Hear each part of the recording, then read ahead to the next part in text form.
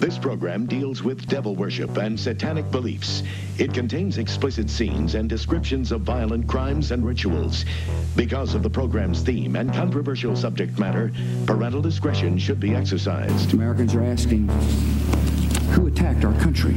You have declared a subliminal jihad against the United States. Can you tell us why? Everything pertaining to what's happening has never come to the surface. The world will never know the true facts of what occurred, my motives. And night fell on a different world. And Iblis is thinking, I should be getting this position, not Adam, and this guy is created from dirt. You are a lieutenant colonel in the United States Army. Correct. Now, and how does the Army feel about you being head of the Temple of Set? And the conspiracy theorists can say what they will, but I want you to give me power over Adam. And I want you to give me soldiers and minions and all of these things. The people that have so much to gain and have such a material motive for putting me in a position I'm in will never let the true facts come aboard to the world. And I want you to be able to give me the ability to whisper into the hearts of mankind. And who was the grotto leader? I don't remember his name. You don't remember the name of a person who involved you in murder? Are these people in very high positions yet? Yes. Welcome back to Subliminal Jihad, episode 3. I'm your co-host, Dimitri. I'm Khalid. And today, in a spirit of maybe staying a little bit topical as smoke and flames engulf in every region of the San Francisco Bay Area that I grew up in, I thought it might be apropos to talk about one of the more mysterious and strange figures that came out of San Francisco, which won't touch overtly too much on our little dive into the world of Kamala last week, but we'll dive into an even deeper world of military psyops, Satanism, child abuse, neo-Nazism, esoteric Hitlerism, and so on. And so the warning at the beginning of the show has never been more apposite. This is just a content warning for the podcast to follow, that there might be some sensitive subjects discussed, involving satanic ritual abuse and such things. So if anything like that, is a trigger, then be advised. Yes, and I would try to put it in the show notes, the sections in which we talk about particularly things surrounding the so-called satanic panic abuse scandals of the 1980s, and I will probably provide a timestamp in case you want to skip through some of that, but we are actually going to be talking about the 1988 Geraldo special that we copped the intro to our show from. And as Khalid said, it has never been more apropos to the episode we are doing today, which is going to be a deep exploration of Lieutenant Colonel Ipsissimus Dr. Michael Angelo Aquino Jr., Baron of Racine, Clan Campbell. Yes. Well, you forgot 6th degree, the Ipsissimus 6th degree. You're right.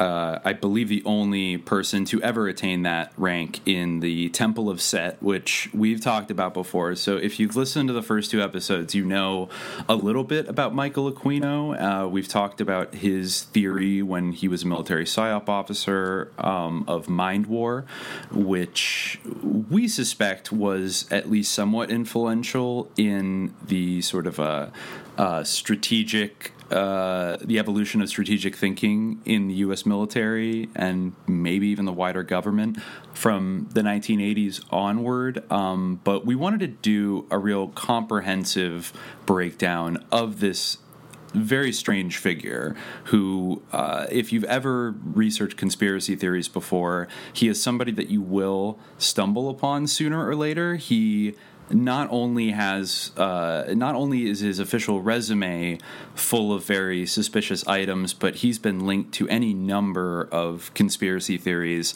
I think in some cases quite justifiably, and maybe in other cases a little bit less so, but we're going to try to sort through all the disinfo, of which he was such an expert at disseminating, and try to get to the core of who this person was and what kind of influence they had and what kind of perhaps ideological tendencies, and also... It also maybe bears mentioning that he's an important figure in our own friendship. Because early on. Do you want to talk about, before we jump in? I think it may be a personal narrative. It could be appropriate. I think. I mean, this is like kind of the genesis of this whole podcast and like our whole adventure into the dark occult together, going all the way back to when did all this happen? I feel like it must have been in 2014. Yes. When you were kind of first getting into some of this stuff. Or start getting into it really seriously. It was kind of after you had gone down the rabbit hole of, who was it, like Brock Pierce and all that stuff, and Mark Collins Rector and Chad Shackley and the Den Network, which we will definitely do an episode on later. That was sort of an initiatory conspiracy dive for myself that kind of radicalized me and disturbed me to my core, and it had specifically to do with Brock Pierce's involvement in the Bitcoin Foundation and various cryptocurrency outfits, and that but basically it once I started investigating the very real allegations of child abuse and abuse of minor boys in Hollywood in the late 90s of internet millionaire Mark Collins Rector, child actor young Gordon Bombay in Mighty Ducks 2, Brock Pierce, also First Kid, a Disney child actor, I should add, and basically that they were renting a vast mansion in Encino where they were throwing parties wherein they would lure anywhere from, I would say, 12 to 16-year-old boys, and then ply them with drugs like ecstasy and cocaine and lots of alcohol, and then coax them into hot tubs where then they would be molested by various high-ranking executives and big shots in Hollywood. And so diving into that angle of child abuse, I quickly came upon somebody who I'd never heard of before, and that was Lieutenant Colonel Michael Aquino. And the reason his name pops up so readily is because he sort of merges three vectors. So you have somebody who was prominently abused, somebody who was prominently accused of participating in some kind of child abuse ring in the mid-1980s in San Francisco at Presidio Army Base when he was serving as a reserve PSYOP officer. And then you have, of course, leading from that, his very highly decorated military career starting in Vietnam in 1969, and his background as a psychological operations officer and also as an attaché to NATO. He was a Green Beret. As we'll talk later, he was involved in the Phoenix program, a program of counterinsurgency, assassination, torture, rape, and murder that was conducted by the CIA in Vietnam. And then on top of all of that, as if those two things were not bizarre enough, he is one of the most prominent Satanists in modern United States history. He basically joined Anton LaVey's, also a San Francisco native. He joined his Church of Satan in, there's a little disagreement of whether it was 1968 or 69. Mae Brussel says that he actually joined the church in Vietnam, which is very interesting. Mm-hmm. But basically then broke off from the Church of Satan in 1975 to found the Temple of Set after a disagreement with Anton LaVey And Michael Aquino became the second highest ranking member of the Church of Satan while he was in it. So he was essentially Anton LaVey's number 2 while he was still active and reserve duty in the U.S. military. And in 1975, after, I believe he claimed receiving a vision from the Egyptian god Set. The way that he frames it, is that basically the way that it was the way he conceives that there's aeons, and I think he actually refers to the Crowleyan aeon of Horus as coming before that. Basically, it's kind of like a sequence of prophecy in a way. There's the aeon of Horus, which Crowley sort of represented. Then there's the aeon of Set, which LaVey was the prophet of, the aeon of Satan, which LaVey was the prophet of, and then there's the aeon of Set, and that was initiated when Aquino received this revelation, the Book of Going Forth by Night, which is kind of a play on the Book of Going Forth by Day, the very important ancient Egyptian religious ritual document, or sort of format or type or category of ritual document, really. But yes, and basically, in broad terms, what this was kind of moving away from the sort of shock-oriented or sort of superficial attention-seeking aspect of Satanism, where it was kind of a anti-religious polemic, to something that was more based on actual esotericism and communing with certain figures, to the figure of Satan. The way that Set frames it himself in the Book of Going Forth by Night is that, Satan was useful for a time, but now Set will take, his true form. And Aquino has said in the past, it was difficult to get people on board with worshiping the devil because he's sort of fundamentally evil. Like, that is really the main connotation of the devil, by his very essence, he's evil. So getting people on board with that is difficult, whereas Set is a bit more of an ambiguous figure. Although Aquino's understanding of Set, as he laid it out, is not very good, especially now in the years since.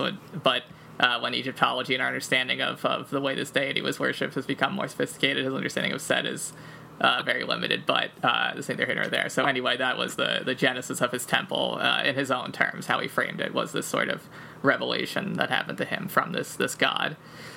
Yes, and also I listened to one of the last interviews he did on a sort of occultist conspiracy podcast, and another motivation for him breaking with Anton LaVey was that I believe it was around 1975 that Anton LaVey started charging money to you could basically buy a priesthood in the Church of Satan starting around 1975.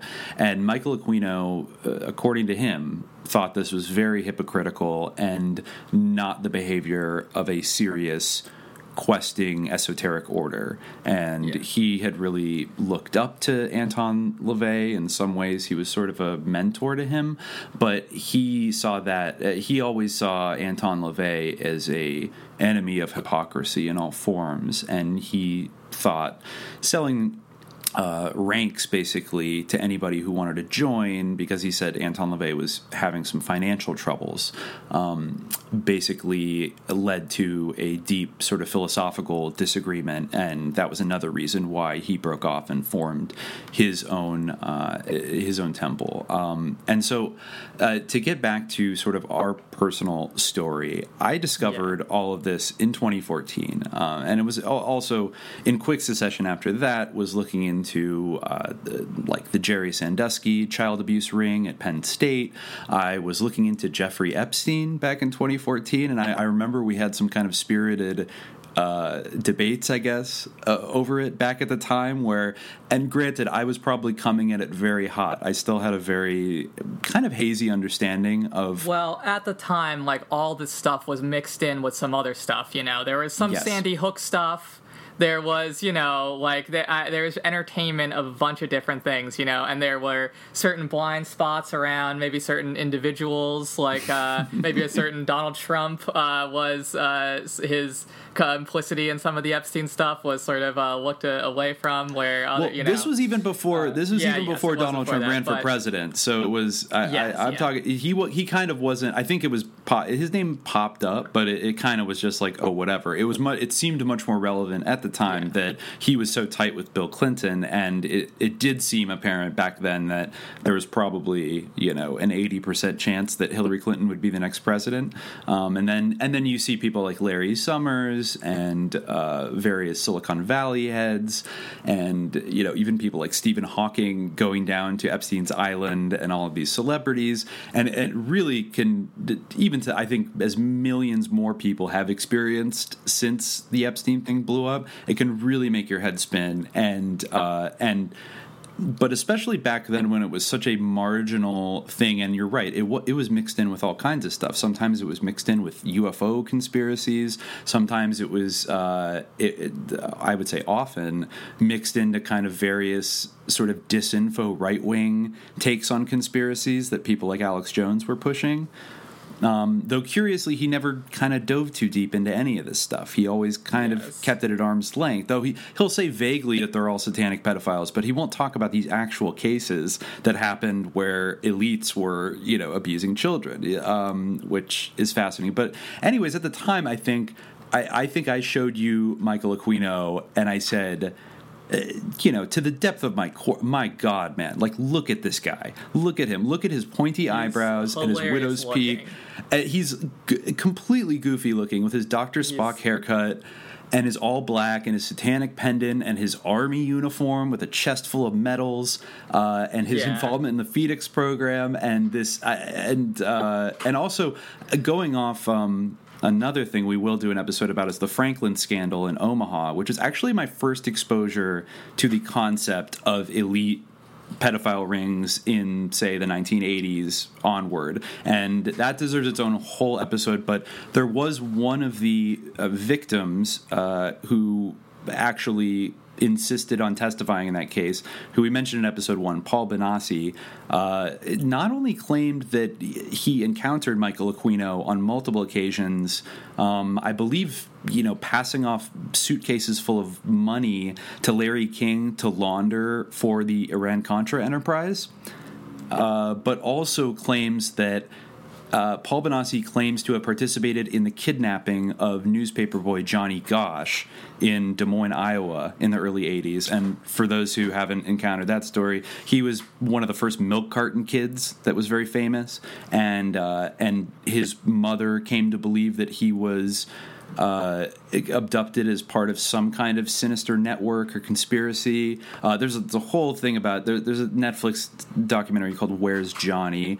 I can't remember if it mentions Aquino, but Paul Benassi said that I believe that him and the guy that kidnapped Johnny ended up taking him and passing him off to somebody known as the Colonel, I believe in Colorado. And I think he later identified that colonel as Lieutenant Colonel Michael Aquino, who was actually he was usually stationed at the Presidio base in San Francisco, but he did have some assignments in St. Louis, Missouri, and in Wright-Patterson Air Force Base in Ohio in the early 1980s. So he was kind of in and out of the Midwest. But based on everything I had read or seen from the Franklin scandal, which is immortalized in a banned Discovery Channel documentary from 1994 called Conspiracy of Silence, that was almost like a Rosetta Stone for me. Like I believe this story, and so I'm going to compare the subsequent stories I discover to this one. And the Presidio one seemed to sort of check all the boxes, and even had some of the same, at least one of the same personalities allegedly involved in it. And so I think when I came to you with Michael Aquino, I said, look at this guy. Like, he's got to be evil. And I think you were, correct me if I'm wrong, a little bit skeptical, right? Well, I was skeptical of what it sort of induced my skepticism was his website, Kefir.org, or Kefir, I think is how he pronounces it. It's actually like it's a real like ancient Egyptian word, which means Do you want to spell it? Yeah, it's XEPER.org is the official website of Temple of Set. So I remember coming across this, and yeah, you can go to the website, but what struck me about this was that, I don't know, it just seemed kind of goofy. We'll go through some of the Presidio stuff. There's a lot of, like, some of it is, like, spooky. Some of it, like, this dude, yeah, by the very nature of, like, being, like, a prominent Satanist, like, in the military, that's, like, really part of the smokescreen of it, where if he was, like, complicit in any of these things, like, it's harder for them to stick because everything's tainted by the fact that he's, like, the most obvious sort of witch hunt target. But, you know, when this sort of sinister organization was pointed out to me, the Temple of Set, I looked into it and I realized that you can actually apply to this organization to become a member. You know, it sort of presents itself as being elite in some way, but it's one that you can sort of apply to. So I thought, well, you know, I think that I can... I don't really know if this even was what you were trying to kind of suggest at the time, or what. But I just felt that if this was some kind of like elite organization that was involved in all this sinister stuff, and like getting in would somehow give me some level of access to like these sort of secret societies or secret activities, then I felt strongly that I could get in and see what was going on, and I did get in. So you infiltrated the ground floor of the Temple of Set, and I successfully lied to them. So they weren't able to use my like dark magic of lying was stronger than theirs, I guess. Because I just made up a bunch of stuff like based on my general knowledge of the occult, my interests in like Crowley and things like that. I just like said a bunch of things. I made up like fake rituals that I performed that hadn't happened, you know, because there was this whole long interview process. It took a really long time. I had to write like this whole thing talking about like my Setian initiation. One of the funniest things that I said was that, you know, I played Set in a play when I was like in 5th grade or whatever, which is true when we did our like ancient Egypt unit. That's one of the only like true facts that I put in there. You know, I threw in some stuff I knew about Satan, talked about my interest in Satan, blah, blah. I got in touch with some guy, Maggie Stair, and I corresponded with him for a while, and he asked me some interview questions, you know, some of them about Crowley, things like that, asking me to describe, like, the 6 principles of magic or something like that, or, like, a step-by-step project of changing the world through will. It was very strange, yeah, and I remember him... we eventually did a phone interview, and he was very odd, he kind of, I remember his voice as being kind of like that voice, much like, you know, Aquino's voice, like, that's sort of unusual, yes. But,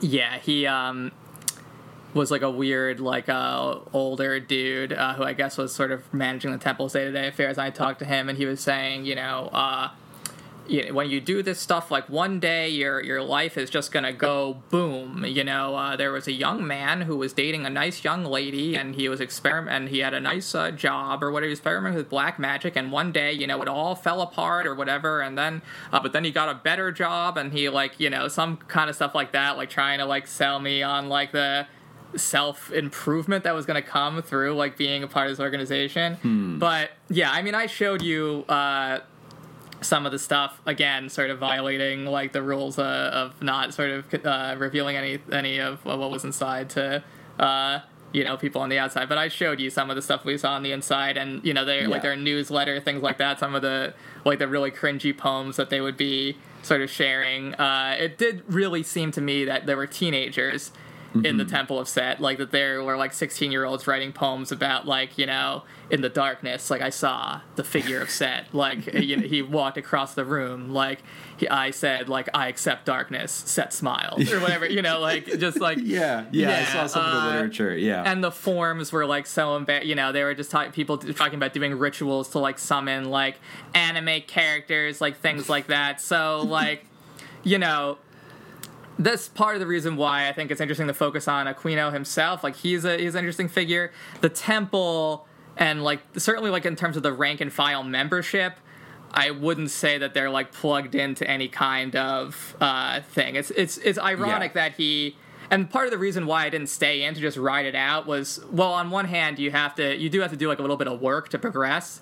You have to like correspond with a level 2. An adept, I believe, is the designation. Mm-hmm. And then you have to, get sort of recognized by an adept.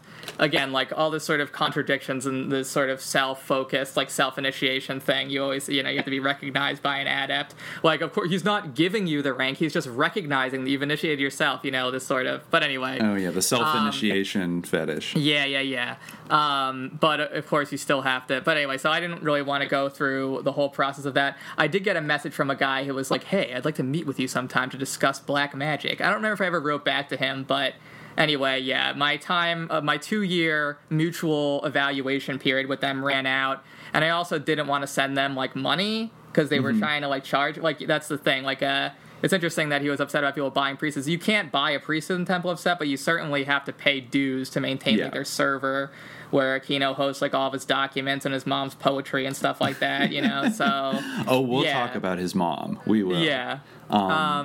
Actually, no. So you never went to any Setian gatherings, and you never met Michael Aquino, correct?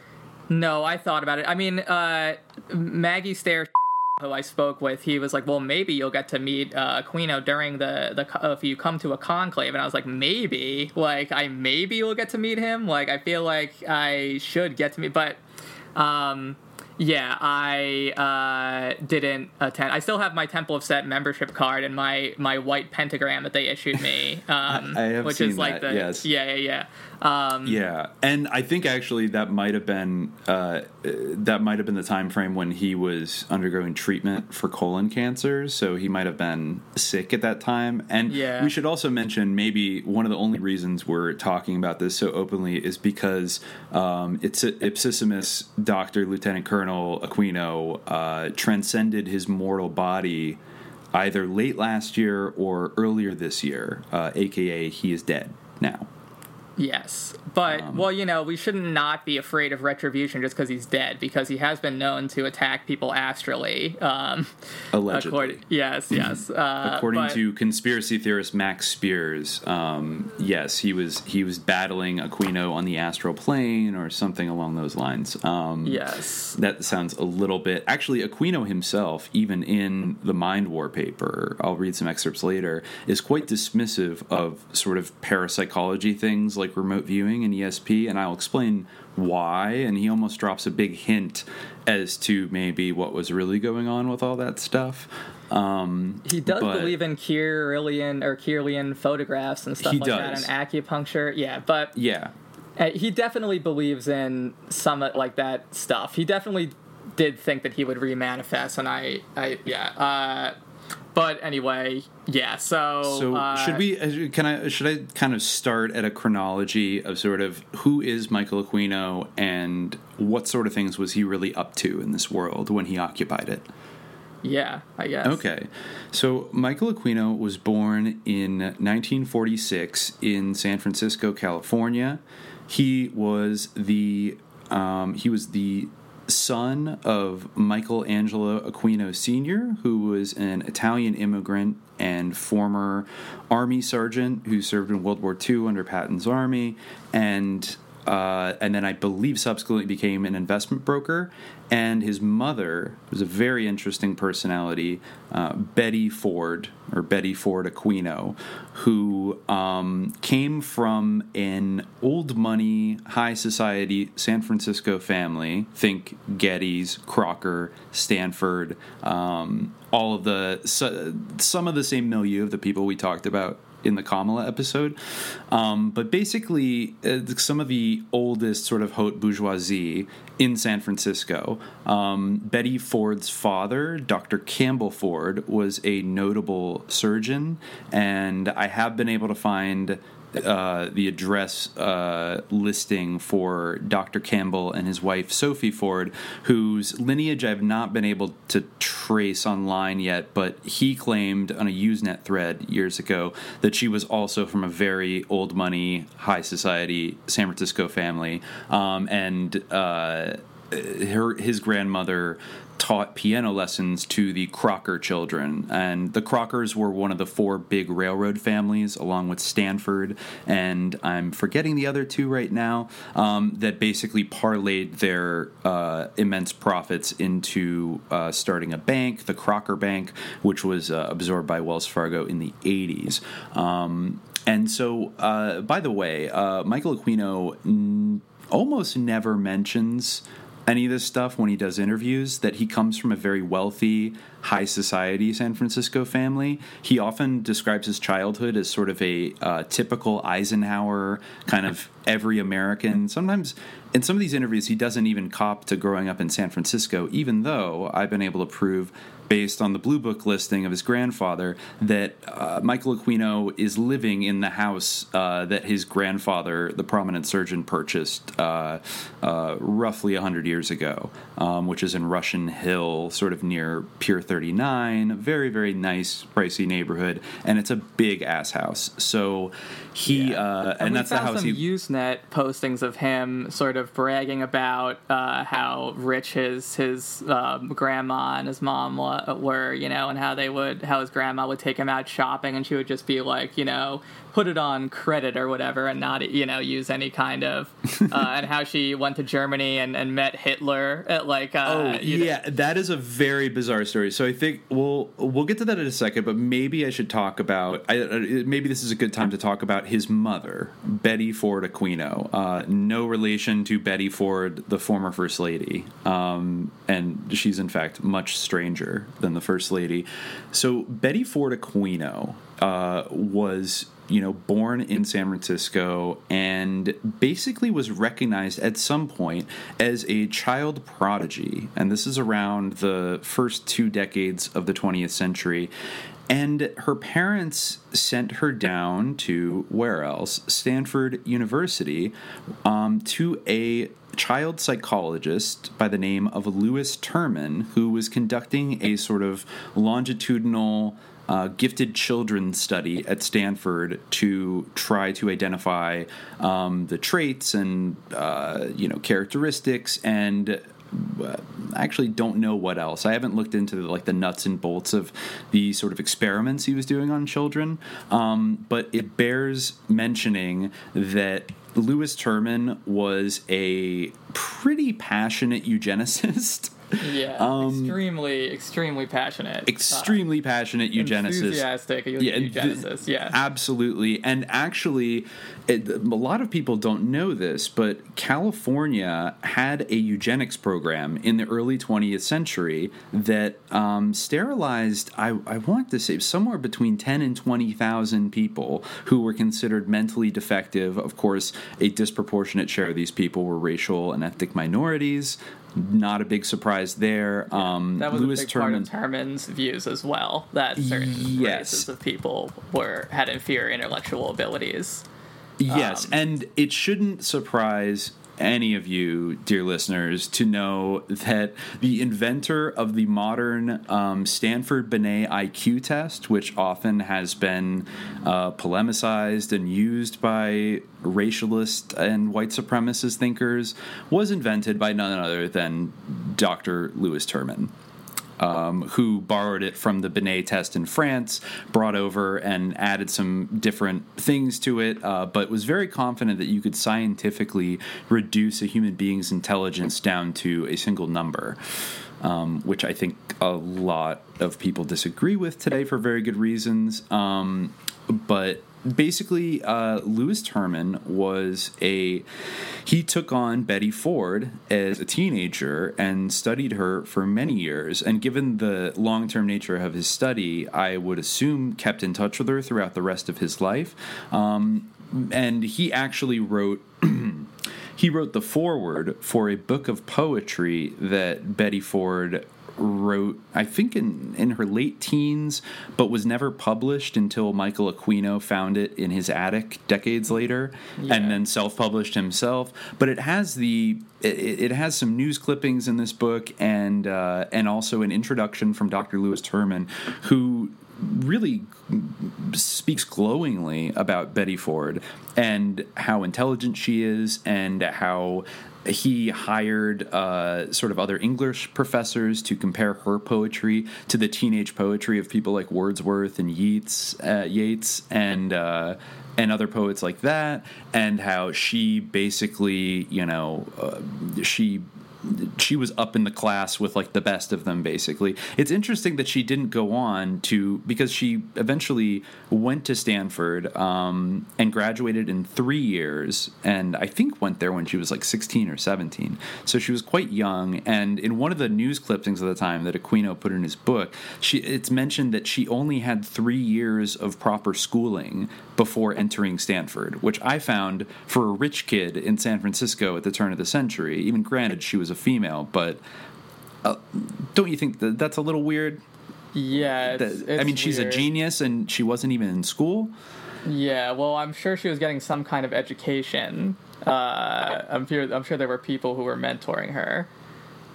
Yeah, I guess she might have had private tutors. It really kind of brings into question sort of what kind of household she was growing up in with this prominent doctor, Dr. Campbell Ford, and I think after she got out of Stanford, she went abroad, right? She went to Germany in the early 1930s to study sculpture. Yes. With George Kolbe, I want to say. Kolbe? George Kolbe, yeah. Who was a prominent German sculptor. Whose work was very highly appreciated by the Nazis. Yeah, he did a lot of contracts for, the Nazis, and for others, but yeah, definitely for them. She studied with him, and then before returning to the United States, so I guess she got in other kinds of art, and then she was in public radio. Oh, yes. We cannot fail to mention that, as Aquino has bragged about several times, that Betty Ford went on to become one of the founding members of the Pacifica Foundation and KPFA Radio in Berkeley and KPFK Radio in Los Angeles, which were the first, I'm going to put heavy air quotes around this, fully listener-supported radio stations in America. Of course, they got their first foundation grants in 1951 from the Ford Foundation, and then over the years, like the Pew Charitable Trust and the Carnegie Endowment and every other sketchy sort of capitalist tycoon NGO foundation that you could imagine.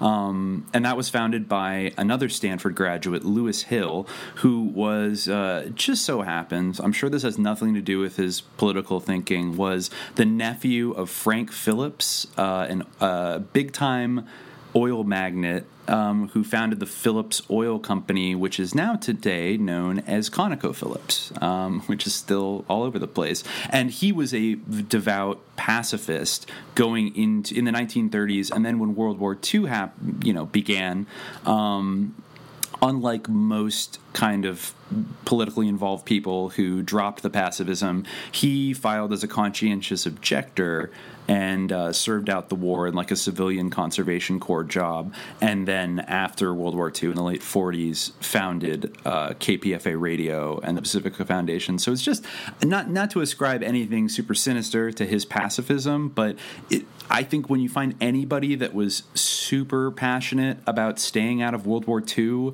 after the invasion of the Soviet Union and after Pearl Harbor, that coalition dwindled down to a small cluster of certain types of political tendencies, the biggest among which were fascists and Nazi sympathizers. So just kind of interesting. Now, before I think we kind of go on, I want to circle back because it'll be interesting when we talk about the Presidio scandal about Aquino's maternal grandfather, Dr. Campbell Ford. And I found this buried in the November 1st, 1894 issue of the San Francisco Examiner.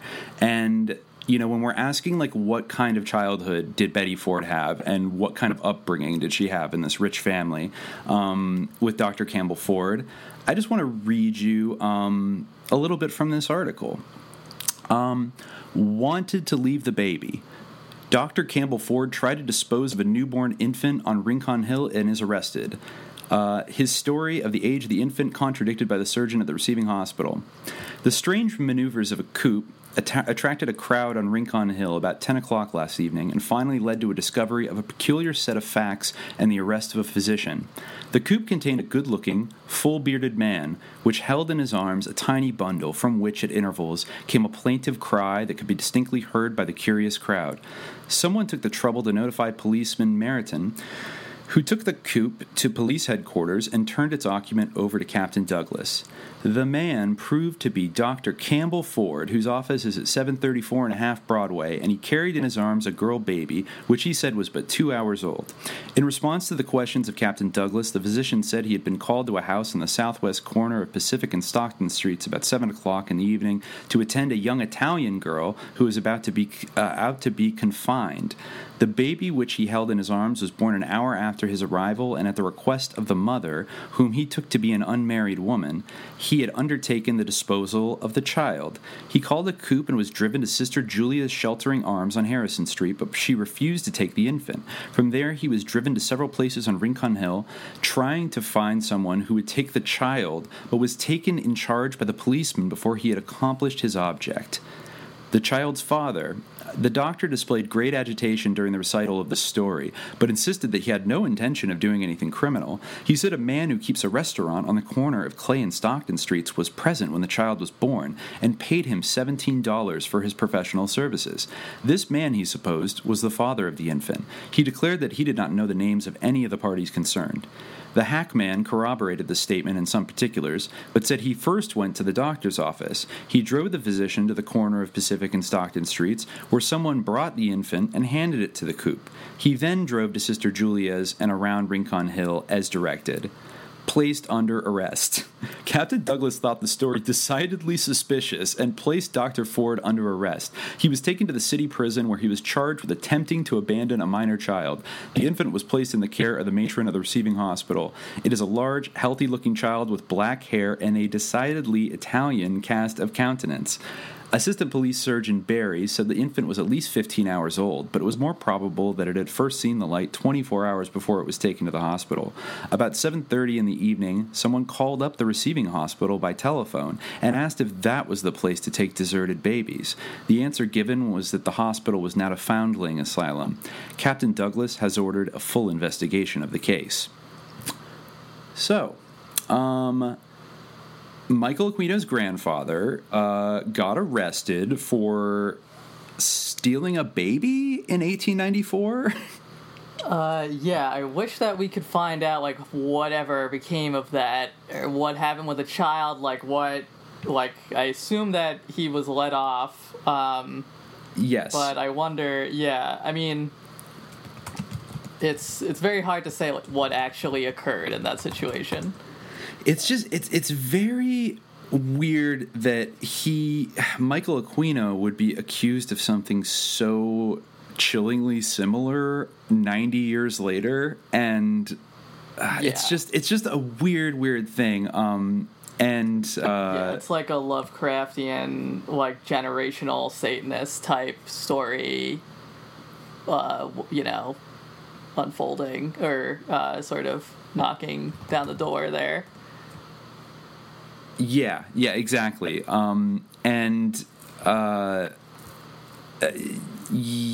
So basically, that did make us think a little bit about, is there something a little bit more intergenerational? You hear that thrown around all the time, and usually I've never seen a ton of hard evidence to, like, substantiate a lot of the people that accuse of being intergenerational Satanists, but this is a little bit interesting in that, that he was he was caught running around with a baby that wasn't his, and then he has a daughter and sends her to this child genius study kind of experimental program down at Stanford where a prominent eugenicist studies her for years, and then she goes to study sculpture with George Kolbe in 1930s Germany during the absolute peak of Nazism. I remember reading there were some rumors that she had an affair with an SS officer. I think there were even rumors that Michael Aquino's father was actually an SS officer, and that Michael That's Aquino one of the few Sr. times you'll get him to mention his father. Mostly like when he's sort of dismissing the rumors that he is actually the son of an SS officer. Although I feel like if he were, he would be proud. Well, it's funny, of course he would. As we'll see later. No, I'm not. But if I were, he would 100% be bragging about it. I mean, he went to an SS castle and did a ritual in the Black Sun Room with a Nazi dagger. It's not like he's ashamed of being associated with Nazis. He absolutely is not, and it almost, you see him struggling to basically contain his enthusiasm when he talks about Heinrich Himmler or the Ahnenerbe and the SS, when he. Yeah, he loves Nazis. Very fascinating. And we'll also mention, just to circle around, I don't know, like you said, we don't know the results of that investigation. Presumably he was let off. But I found one other old news clipping about Dr. Campbell Ford, and this is his obituary, which for some reason was published in the Salt Lake Tribune on the 12th of February, 1934. And this is a short one. I'll read it quick, and you can draw your own conclusion.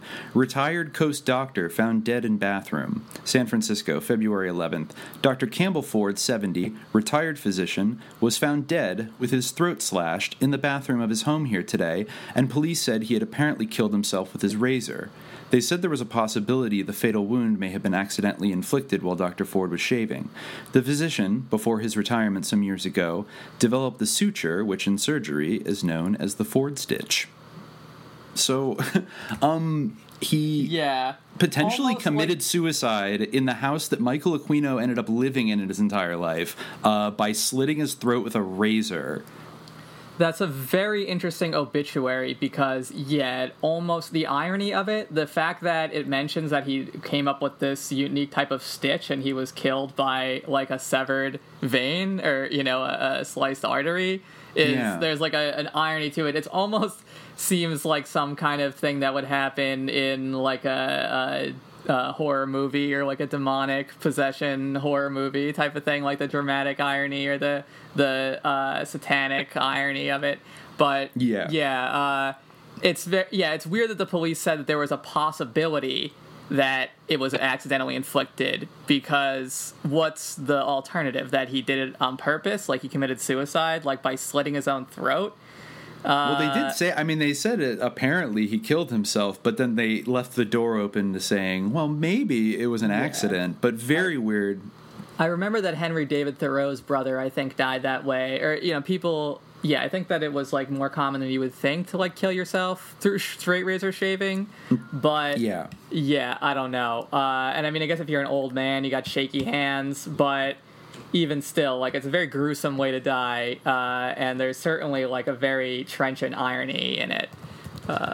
Yeah, exactly. And I think it's interesting. I don't know exactly if he's pinned down the exact date that his that his mother, Betty Ford, went to go study in Germany. I don't know if it was maybe several years before Campbell Ford slashed his own throat, or if maybe she went to Germany right after he did, maybe to distract herself from that very traumatic event. But there is a story that we found on an old Usenet thread, I believe, or maybe it was a Google Groups thread from 2001 or 2002, where Michael Aquino was answering questions about his background, and he recounts a story when his mother was studying in Germany. His grandmother, Sophie Ford, came to visit, and actually, no, she must have been here earlier, because the person they run into wasn't in power yet. But they were eating at a restaurant, and there was a large table full of boisterous men in snappy uniforms, kind of laughing and causing a ruckus. And this is a very high society Berlin restaurant. And I guess Sophie Ford, being a lady of high manners, was absolutely disgusted by their behavior and marched over to them and basically told them to cut it out and get a hold of themselves. And the man who is sort of the leader of the table kind of assuaged her and said, "Oh, I'm very sorry, ma'am. We'll be better." And that man was Adolf Hitler. So, and Aquino told us this is like a funny story, and I guess presumably his grandmother. The emoji that were like, the early internet emoji that he used. It was like, that very smiley face. Yeah. It was like a smiley face with a little hyphen as a nose type of thing. Like, it was very, it was like, he said something like, "Oh, but Grandmama thought politics vulgar, so she didn't recognize him." Like, smiley face. It was very like, oof. Yeah, and even just I think that indicates something about her class, her class consciousness, that she found democracy vulgar. I mean, politics. She found politics vulgar, but he seemed to be proud of the fact that she was so opulently wealthy, and that was even part of the story. I think part of the same thread what he was talking about her.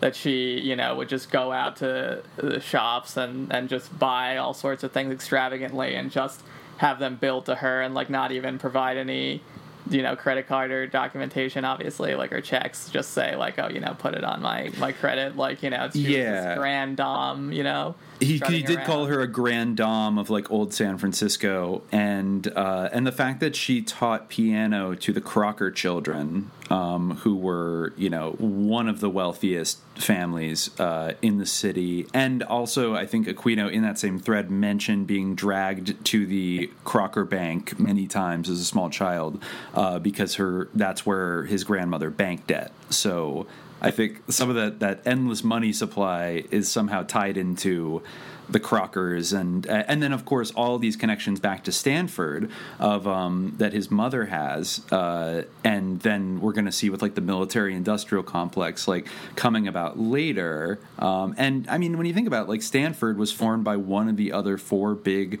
railroad tycoons of California, Leland Stanford, and this guy was no flower child. Let's say he was like a ruthless robber baron, and then if you look at like the people that started Stanford University, you not only had Louis Terman, who was a prominent eugenicist, but the first, I believe, the founding president and chancellor of Stanford University was a man named David Starr Jordan, and he was a huge backer. He and Terman were both huge backers of something called the Human Betterment Foundation, which was a eugenics organization established in Pasadena, California in 1928 by E.S. Gosney.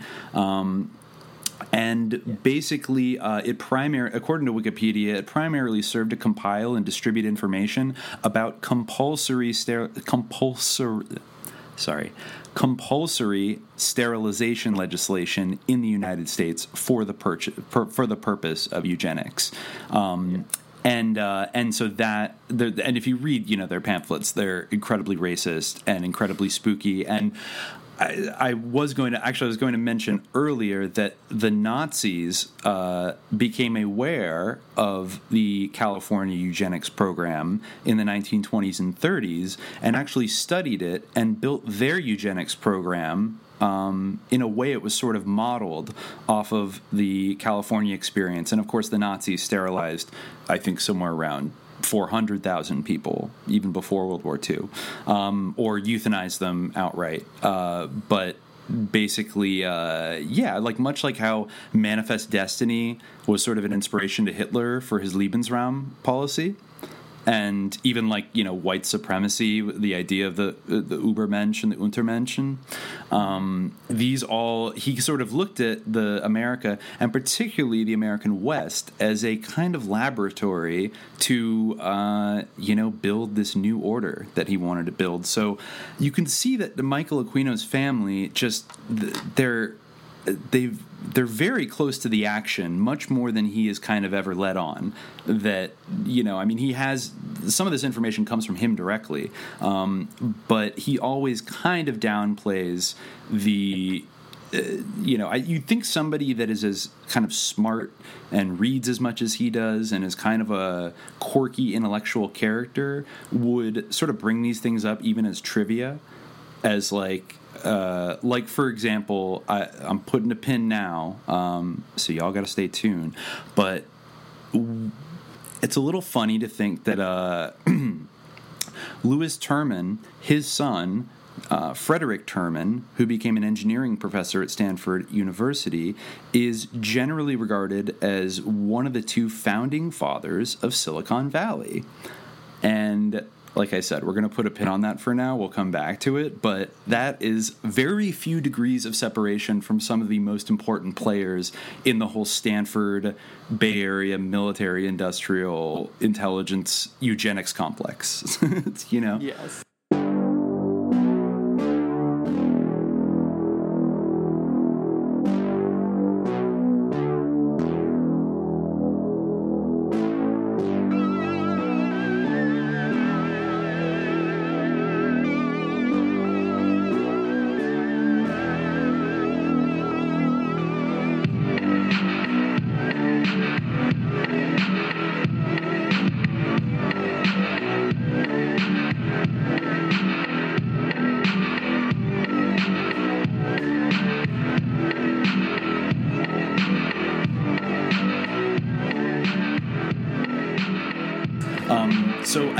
So we can, now that we've done a little bit on Aquino's family, let's get back to his biography. For some reason, he went to high school in Santa Barbara.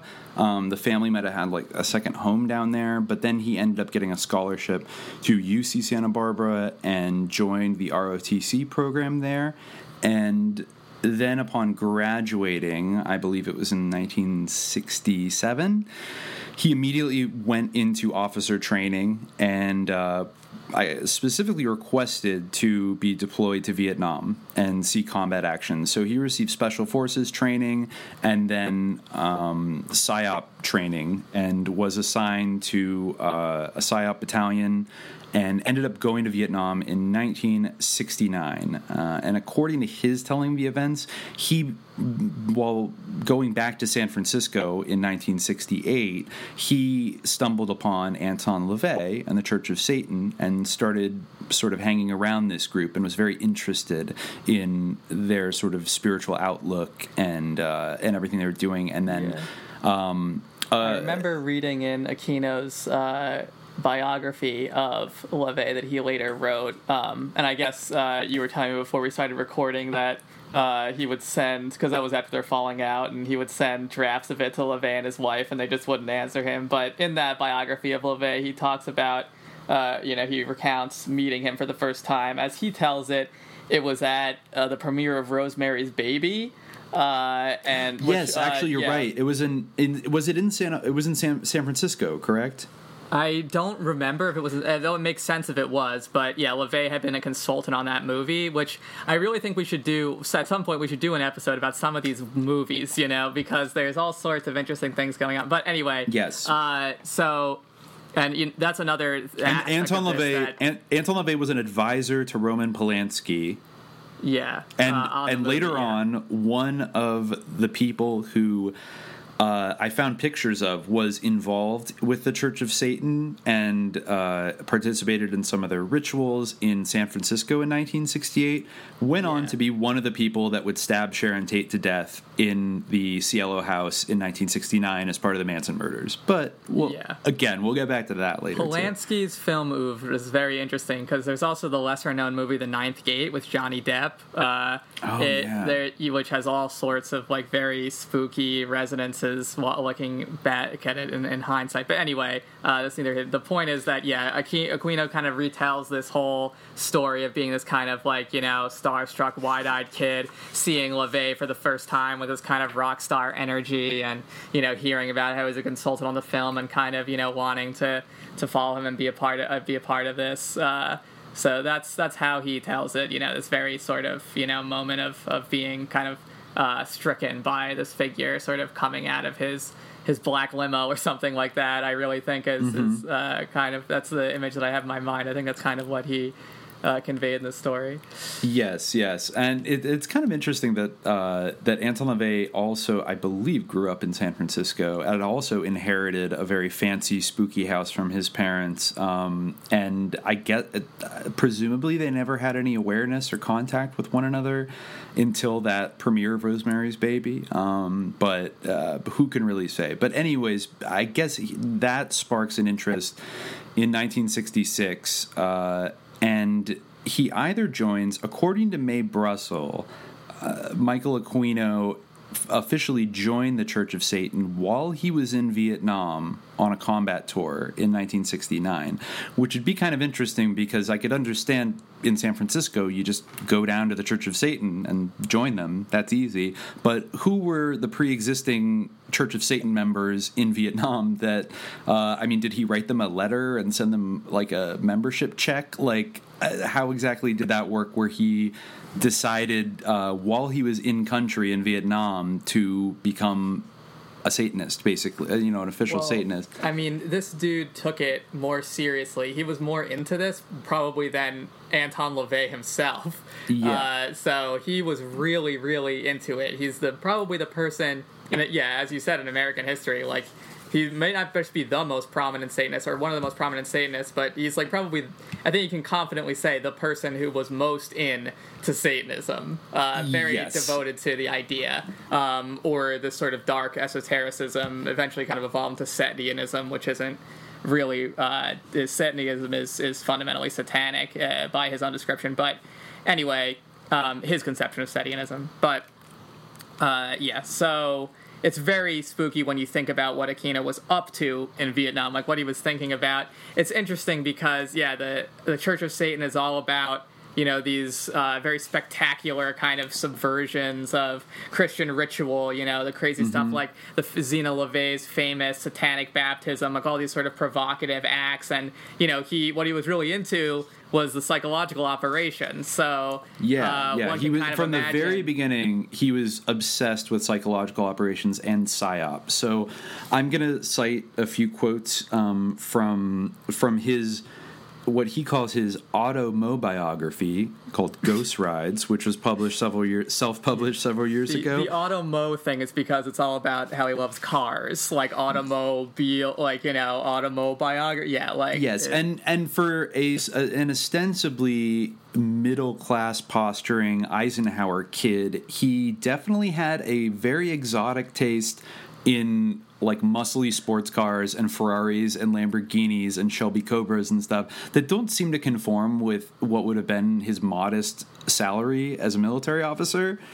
So he probably had some family money kicking around to blow on big beefy cars. But anyways, so this is from chapter 2, and he begins by saying, Richard Nixon sent me on an all-expenses-paid vacation in Indochina from June 69 to June 1970. For about half that time, parentheses, we won't discuss the other half, I was assigned as an HA Command and Control team leader of the 6th Psychological Operations Battalion, proponency for 3 Corps Tactical Zone, the quarter of South Vietnam including Saigon, of the 4th PSYOP Group, proponency for the entire country. As HA-1, I supervised several HE, Civic Information, and HB, combat propaganda teams working with the American and South Vietnamese units throughout 3CTZ, as well as elements of MACV-SOG, MACV-SOG, regional and popular forces, civil operations, and rural development support. CORDS, he says, the agency, capital A, the CIA, since it was not supposed to be there under its own name. American and South Vietnamese Special Forces, and anything where else the 6th, 4th, 2nd Field Force G5, or the great old ones that Joint United Public Affairs Office of the Department of State in Saigon might dream up. Basically that's a very jargon-laden description of the units he was involved in. But we want to talk about, so he mentioned there that the other half of his deployment, the second half of his deployment, he is just basically not going to discuss. And he's been haunted by rumors and questions for years as to the level of his involvement in the Phoenix program, which, as I mentioned, was a vast counterinsurgency, assassination, torture, snitch, rape, murder program. Really perfect for a Satanist, if you think about it, that was meant to target the Viet Cong support networks and their supposed sympathizers all over mostly South Vietnam, but also into Laos and Cambodia. And so I did listen to a podcast interview that he did several years ago where somebody directly confronts him on whether or not he participated in Phoenix. And he gives a very I am actually not at liberty to discuss these classified matters, so I'll have to defer your question. But he said something along the lines of basically, yeah, but I'm not going to talk about it. And so we can assume that at least for 6 months he was involved in this program, which really oversaw some of the most sinister, brutal war crimes of the entire Southeast Asian, the whole Indo-China wars of the 60s and 70s, and also experimented in a lot of things. It experimented with mind control, with torture techniques, with networked counterinsurgency technology. They put little sensors out in the jungle that would trip and then notify a computer in Saigon, and then you could go bomb it. It didn't work very well, but it was kind of the first attempt to sort of build a kind of internet-backed weapon system, like an early warning system for guerrilla attacks. And they were just really, it was run by the CIA. For a time, it was run by William Colby, who later became CIA director in the 70s. By all accounts, Michael Aquino was involved in this. And we don't know exactly what he did, but we know about one specific operation that he conceived or co-conceived because he brags about it from time to time. Operation Wandering Soul. And would you like to describe a little bit about what Operation Wandering Soul is, Khaled? Yes, it's extremely spooky. The operation is spooky, and it's based on sort of a Vietnamese folk belief, which really is pretty common. It's the idea, basically, that if someone dies, it's basically, what things people still think now today about ghosts. If someone dies in a horrific way, isn't buried properly, doesn't have the normal ritual process around their death, and or dies violently or in a in a gruesome way, that basically they'll be doomed to wander the earth in pain, in some kind of torment. Basically a relatively transcultural ghost idea, insofar as anything is transcultural. But so this it's interesting because I wonder how effective something like this would be in a different context. So there's definitely some sort of idea that this would be more effective, on these, sort of primitive Eastern peoples, maybe. But and it, may be true that some of these beliefs have greater currency than maybe they did in the United States at the time. But in any case, it's basically the idea of ghosts, and the PSYOP is this recording. It's also known as Ghost Tape Number 10. And it was sort of played on, people's backpack loudspeakers or out of helicopters. And it's basically, basically, the way Aquino described it in one of his interviews a few years ago is that they would attach these incredibly powerful loudspeakers to a helicopter, and then they would fly over jungle positions where they thought the VC were hiding during either monsoons or thunderstorms, and then they would fly up high enough so that the sound of the rotor blades wouldn't be noticed, and then they would aim the speakers downward, and they would play this tape they had developed, which was ostensibly a dead Viet Cong comrade being tortured by demons in the afterlife, and imploring his comrades to give up their fight and go home to their family. So we're going to play a little bit of Ghost Tape number 10 right now, and you can get a little taste of Michael Aquino's early PSYOP work. So here we go.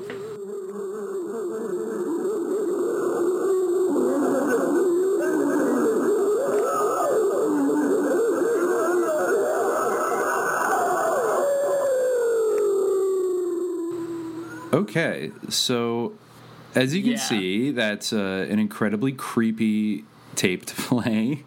Yes. Let's just go through some of what this is actually saying. Sure. This dude is first there's sort of the voice of a little girl kind of saying "Daddy, Daddy, come home with me, come home, Daddy, Daddy," and there's sort of this ghost father, who can see his family but he's invisible, and he says, "Who is that? Who is calling me? My daughter? My wife? Your father is back home with you. My daughter. Your husband is back home with you. My wife. My body is gone. I am dead, my family. Tragic. How tragic. My friends, I come back to let you know that I am dead. I am dead. I am in hell. Just hell. It was a senseless death. How senseless. How senseless. When I realized the truth, it was too late. Too late.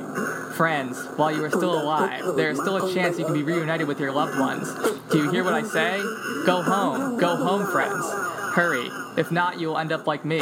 Go home, my friends, before it is too late. Go home. Go home, friends. Basically, according to the soldiers who actually be playing this stuff, the response was, the idea, as you can kind of see from the text, is that, or the dialogue, is that, the idea is that they would go home, that they would give up, but the response that they actually got is that people would shoot at them. Assuming that they were able to hear the helicopter it was being played from or identify the source of it, they generally would just attack it. Yeah, and you can just imagine Aquino feeling such delight at this idea, the notion of this sort of spooky stuff that he was so into, somehow manipulating this, dealing with ghosts, and it will be played around twilight time, trying to or during scary thunderstorms. Yeah, so there'd be lightning and thunder, and then this guy, you can hear the echo. Apparently, according to Aquino, this was recorded, or the recording was developed in a top secret kind of joint operations radio laboratory in Saigon that was jointly run by the CIA and the State Department, and they had all kinds of really high quality audio equipment there. So that's where they developed it. I think it's kind of an open question whether this was properly connected to the Phoenix program, but the fact that, I don't know, it seems like maybe of all the Phoenix things or Phoenix adjacent things that he could have participated in, this is maybe the one that he can kind of joke about and talk about because it doesn't involve necessarily any horrific war crimes. I think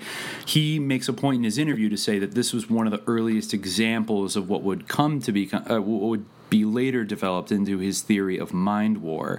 And he says with no small amount of pride that he was able to actually get a certain number of VC irregulars to surrender their weapons and defect. Though if you just go to the Wikipedia page, granted this part at the end doesn't have a citation attached to it, but I kind of wouldn't doubt it. It said that people who actually did buy into it and came out of hiding would just get shot down or bombed by the Americans. But yeah, if you actually follow some of the earlier citations from that article, you can come to this website. Sort of, again, the website itself is not really cited, but it's a little bit more thorough. And it has some testimonies from soldiers. It says a Sea Wolf helicopter pilot who flew a number of PSYOP missions in 1968 to 69 recalled playing what he called the Howling Ghost tape many times. He said that on about half of the missions, a PSYOP officer would fly with us and attempt to direct the mission. We dropped leaflets, magazines, and played the tape. Without exception, we drew fire each mission. This is one of the primary objectives of the mission. When not flying the PSYOP missions, the pilot, Sea Wolf 57, flew mostly in support of the Navy SEALs. The Wandering Soul tape did not just appear full-blown in the Vietnam scene. There were earlier variations. One former operations officer of the 10th PSYOP Battalion told me, I do not remember that Wandering Soul reverb tape at all. I know that the time of that tape follows my tour by 1 year. Our tapes were of Vietnamese funeral music and most of the standard fare sent by the group. He recorded Robert Brown's Fire from 1968 and used the demonic portion repeatedly in an endless loop. He mentioned that the tapes often enraged the Viet Cong and led directly to their death. Interesting. So in a way, I mean, it sounds like the yeah, the whole idea getting into the fact actually it made them furious and it made them reveal their positions. Maybe was the way that was practically being used. Yeah. So I see so many parallels here, and by the way, I think maybe it's a testament to the Marxist-Leninist pedagogy of the North Vietnamese that they were able to sort of inoculate the VC peasants against superstitions that would allow them to be manipulated. I mean, it's a very kind of racist assumption. It reminds me a lot of the Project Bluebeam stuff that you would sometimes hear about, like, you know, this idea that you're going to send, like, a voice into someone's head and be like, this is the voice of Allah, like, stop fighting, you know? Yes, yes. There were a lot of rumors that that type of technology was deployed in both Gulf War I and the Second Iraq War. I think where, I don't know if it was ever substantiated, but there was this rumor came up both times that they had some kind of audio weapon that could beam the voice of Allah into the soldiers' heads and, at bare minimum, scare the shit out of them in advance of, you know, an overwhelming, like, American air assault. But definitely would be. It's interesting that those ideas reemerged later when, like, Michael Aquino was on the ground in Vietnam doing this very early manifestation of mind war. Yeah, or even, you know, you even see it today in sort of the idea of people being kind of like targeted individuals, like the idea that the government's putting voices into their heads, things like this. It's, it's interesting because, the obvious response, even if you could beam something like this directly into someone's head, like, would they, you know, is someone so naive to assume that, especially if they're in, like, an active military situation, are they so naive to assume, like, oh, you know, I'm hearing, and if it's this canned kind of audio, you know, it's just so... Yeah. Like, it's there's a certain condescension that's inherent in it, you know. Like, I feel like people aren't worried about countering this type of weaponry being used, like, on Americans or something like that. You know, civilized Western people. It's just like this idea that we can manipulate their, like, naive superstitions and, like, make them think that Allah is talking to them or something like that, or that Absolutely. A ghost is calling, you know.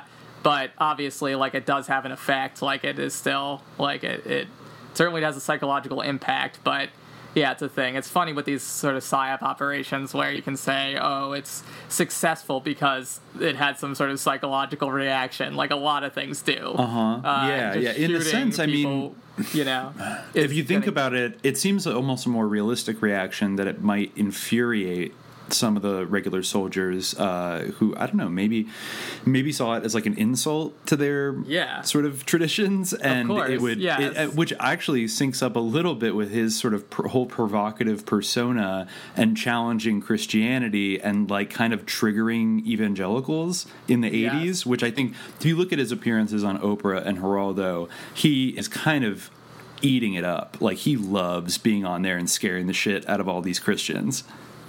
He really does. And it would make perfect sense, you know, it dovetails very well with...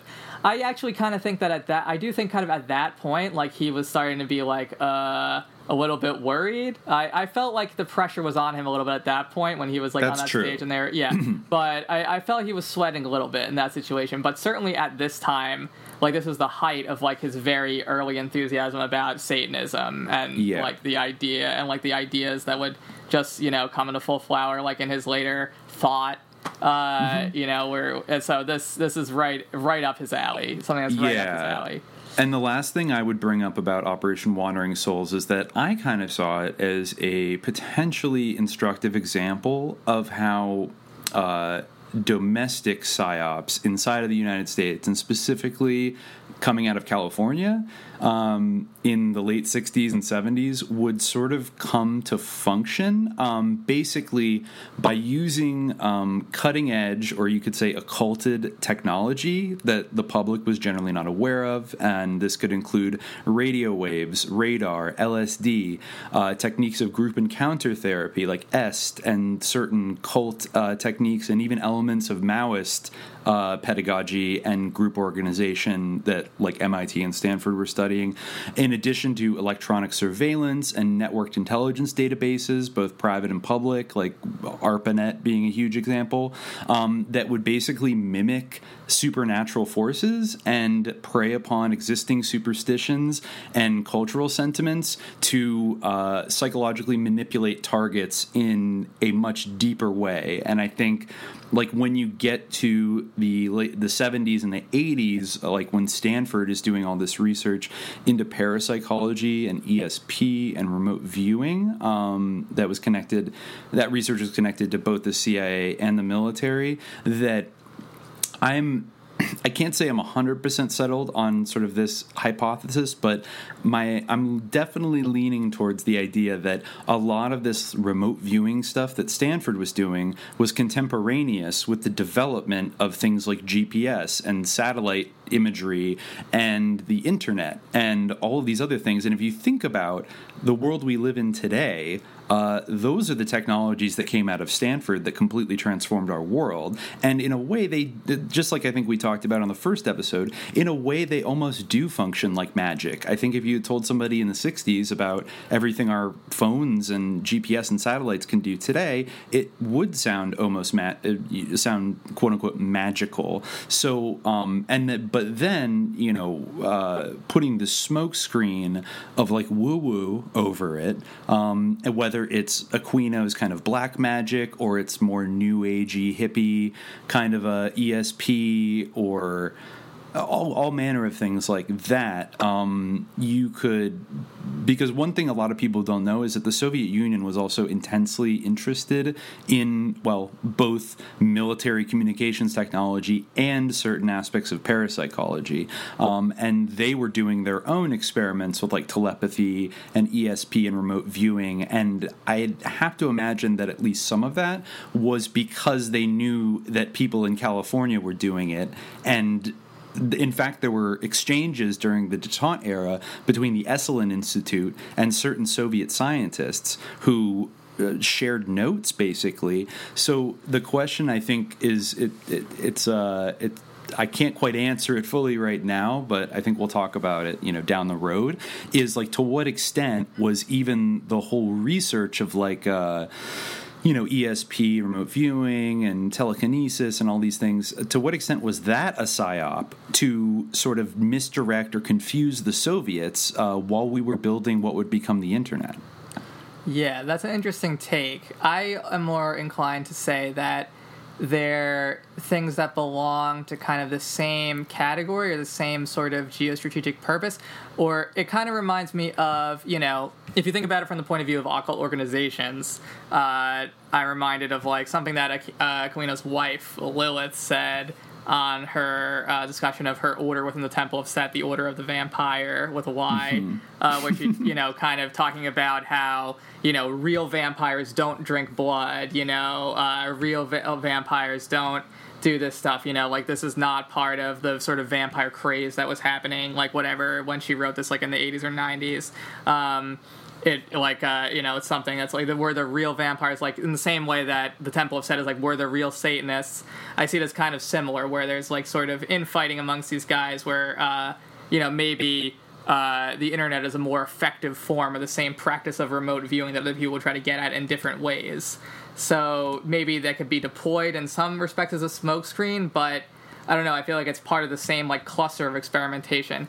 I think actually like the first paragraph from the original Mind War white paper that Aquino wrote, like in the 80s, is like a good sort of way to conceptualize that, because he starts off talking about this article that some dude wrote. It's actually not. It's not just some dude. It's Lieutenant Colonel John Alexander, who was one of the principal officers involved in Operation Stargate and other associated programs. Basically, if you've ever seen the movie The Men Who Stare at Goats, which is a total limited hangout, by the way, I believe that John Alexander and General Albert Stubblebine were kind of the two main military officers who became very fascinated with like ESP and paranormal and parapsychology and potentially weaponizing it. Yeah, so I guess that dude wrote an article for the Military Review called The New Mental Battlefield, Beam Me Up, Spock. And Aquino said, his article in support of psychotronics, intelligence and operational employment of ESP, was decidedly provocative. Criticism of research in this area, based as it is on existing frontiers of scientific law, brings to mind the laughter that greeted the Italian scientist Spallanzani in 1794 when he suggested that bats navigate in the dark by means of what we now call sonar. If they see with their ears, and do they hear with their eyes, went the joke, but I suspect that the U.S. Navy is glad someone took the idea seriously enough to pursue it. I think... Yeah. And if I can read, I highlighted the second paragraph in this because I feel like it's a big fat kind of clue, at least to what maybe Aquino's perspective was, but also to my theory that basically some of this was maybe a cover for... I'll just read it. Here we go. So he goes on to say, psychotronic research is in its infancy, but the U.S. Army already possesses operational weapon systems designed to do what Lieutenant Colonel Alexander would like ESP to do, except that this weapon system uses existing communications media. It seeks to map the minds of neutral and enemy individuals and then change them in accordance with U.S. national interests. It does this on a wide scale, embracing military units, regions, nations, and blocks. In its present form, it is called Psychological Operations, or PSYOP. So, I mean, he's kind of speaking broadly about PSYOP there, but I thought in terms of specifically about satellite technology, the proto-internet, and things of that nature, and any kind of maybe classified psychotronic weapons that they have that use radio waves and frequencies to inflict their effects, rather than any kind of ESP. He's saying basically, the Army already possesses operational weapon systems designed to do what these guys want ESP to do, except that it uses existing infrastructure and like real material technology that we already have or are in the process of building. So I think that's a little, he's like showing maybe his cards a little bit there.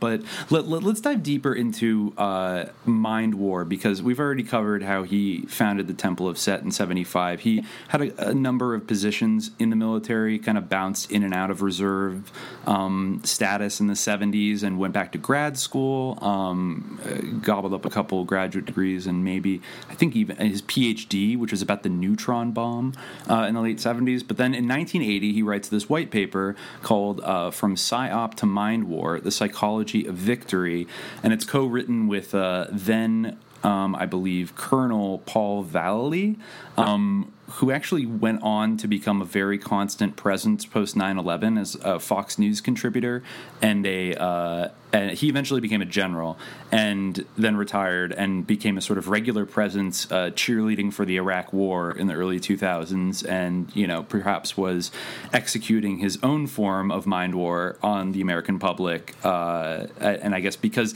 he didn't have the cloud of the Presidio abuse scandal, that he was able to go to the highest ranks of the military, and I think he was either a brigadier or a major general. But anyways, they co-wrote this white paper. It's not very long, but I would say the one of his major points about it is that they lost the Vietnam War, not because, as he says, because we are outfought, but because we were out-psyoped. Our national will to victory was attacked more effectively than we attacked that of the North Vietnamese and Viet Cong, and perception of this fact encouraged the enemy to hang on until the United States finally broke and ran for home. So our PSYOP failed. It failed not because its principles were unsound, but rather because it was outmatched by the PSYOP of the enemy. The Army's efforts enjoyed some impressive successes, but our own PSYOP did not really change the minds of the enemy populace. Think of Operation Wandering Minds, nor did it defend the U.S. populace at home against the propaganda of the enemy. Presumably he's referring to the anti-war movement. And he says the lesson is not to ignore our own PSYOP capability, but rather to change it and strengthen it so that it can do precisely that kind of thing to our enemy in the next war. Better hardware is nice, but by itself it would change nothing if we do not win the war for the mind. So, Yeah, so it sounds like he's saying it's ironic that like the hearts and minds strategy was a sort of a meme during the Vietnam War within the U.S. military, but I think what he's saying in this critique is that it basically it was operating in kind of an outmoded theoretical framework of like what PSYOP should be used for, and was just sort of dropping pamphlets and occasionally doing a spooky ghost thing, but not really, waging a full-scale mind war against the Vietnamese population to sort of, psychologically win them over to our side. Yes. There's definitely some, in the Mind War paper, there's definitely some, paranormal flirtations, talking about using atmospheric electromagnetic activity, air ionization, and extremely low-frequency waves to make people more receptive to ideas and things like that. He does say that at the very end, and he cites a few examples of atmospheric electromagnetic EM activity, which he says, he mentions that sunspot eruptions and gravitational stresses, which distort the Earth's magnetic field, can make humans more or less disposed to the consideration of new ideas, and mind war should be timed accordingly. Yes, but that's fucking interesting because that's like a really classic occult idea. Basically, he's saying using astrological astrology, which is part of any type of ritual, is the timing. So of course he's claiming almost basically a material scientific basis for kind of the same type of strategic thinking of like Hitler consulting his astrologist before deciding when to invade a country. Yeah, basically, he's saying that it's the same thing as saying this is how to be a real vampire. He's saying this is the way to really read minds. This is the way to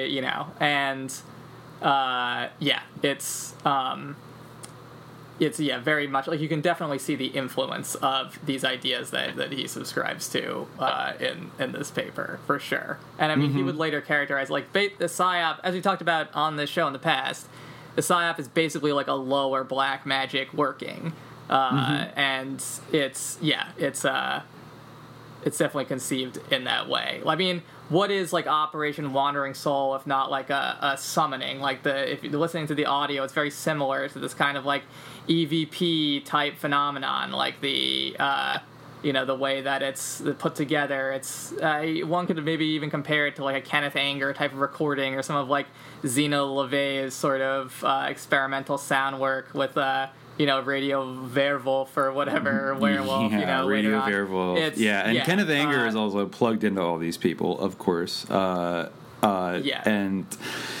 it's interesting to think of his sort of experimental movies also in a way as kind of a ritual audiovisual kind of initiatory kind of work of quote unquote art.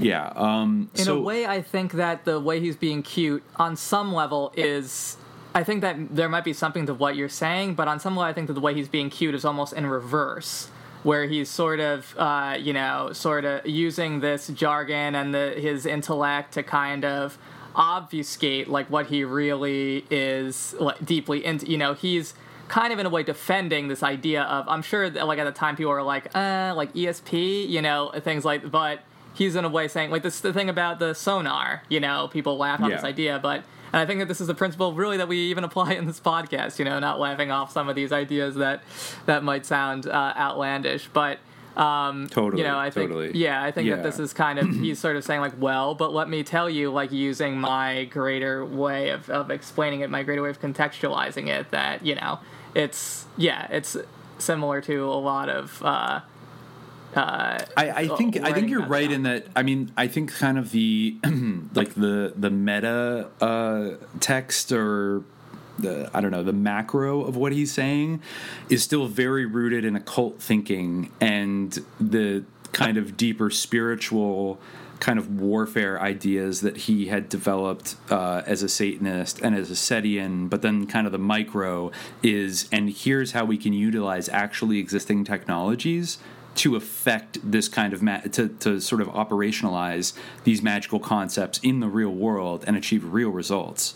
Yeah, and I think that he's basically trying to teach the U.S. military to use magic, basically. And I think that that's sort of how he conceives himself.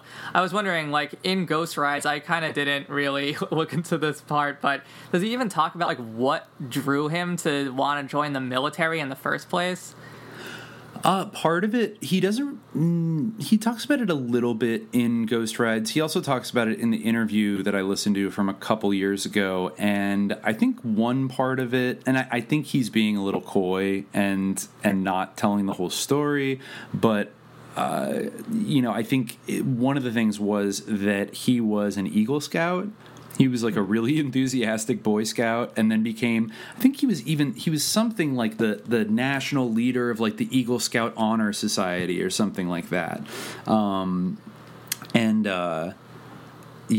looking at like his CV here. I don't know if there probably is maybe a little bit of obfuscation involved there, but in a way it does make sense because scouting is like all about initiation. It's all about progress. It's all about like it has that same structure, and the degrees and things like that. It makes sense in a way. Maybe he makes that parallel himself between like occult initiation and advancement, and it makes it dovetails back with the whole like grievance with Anton LaVey selling, the ranks in the Church of Satan. He was. And it might have something to do with his father being a World War II veteran might have encouraged him to join the military, though it seems a little incongruous given his fascination with the Nazis that he would be inspired by his father's service in Patton's army, fighting the Germans. He seemed to have a lot more sympathy for the German side, or at least it doesn't have many bad things to say about them. I don't know.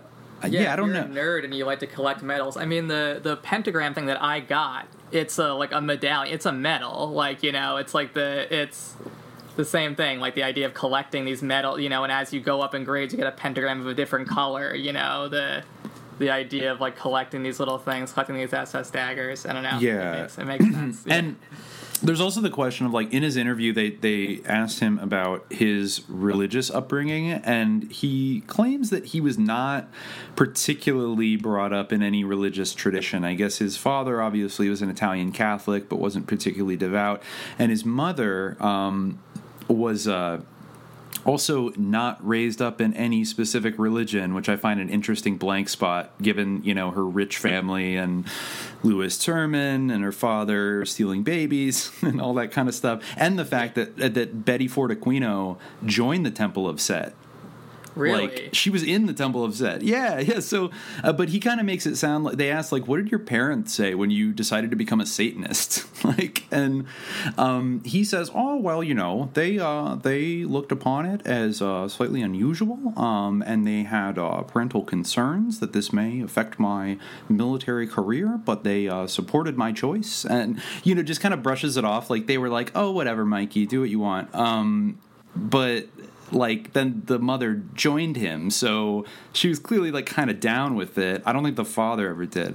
I wonder if it was something that he like prevailed, because I mean people often like try to get their parents to join their religion like out of some sort of desire to save them or something like that, trying to get your mom like, come on, like say La ilaha illallah like on her deathbed or whatever, like I don't know. All I know is he also mentioned, which was interesting, that his parents were married. They looked around for a church to get married in, but most of the churches were distasteful to his mother, so they ended up getting married in a Swedenborgian church, which I guess was some kind of minor Swedish Christian offshoot. The Swedenborgianism is extremely sus, actually, and it has a connection to Freemasonry and this sort of like esoteric Christianity that was like that kind of sparked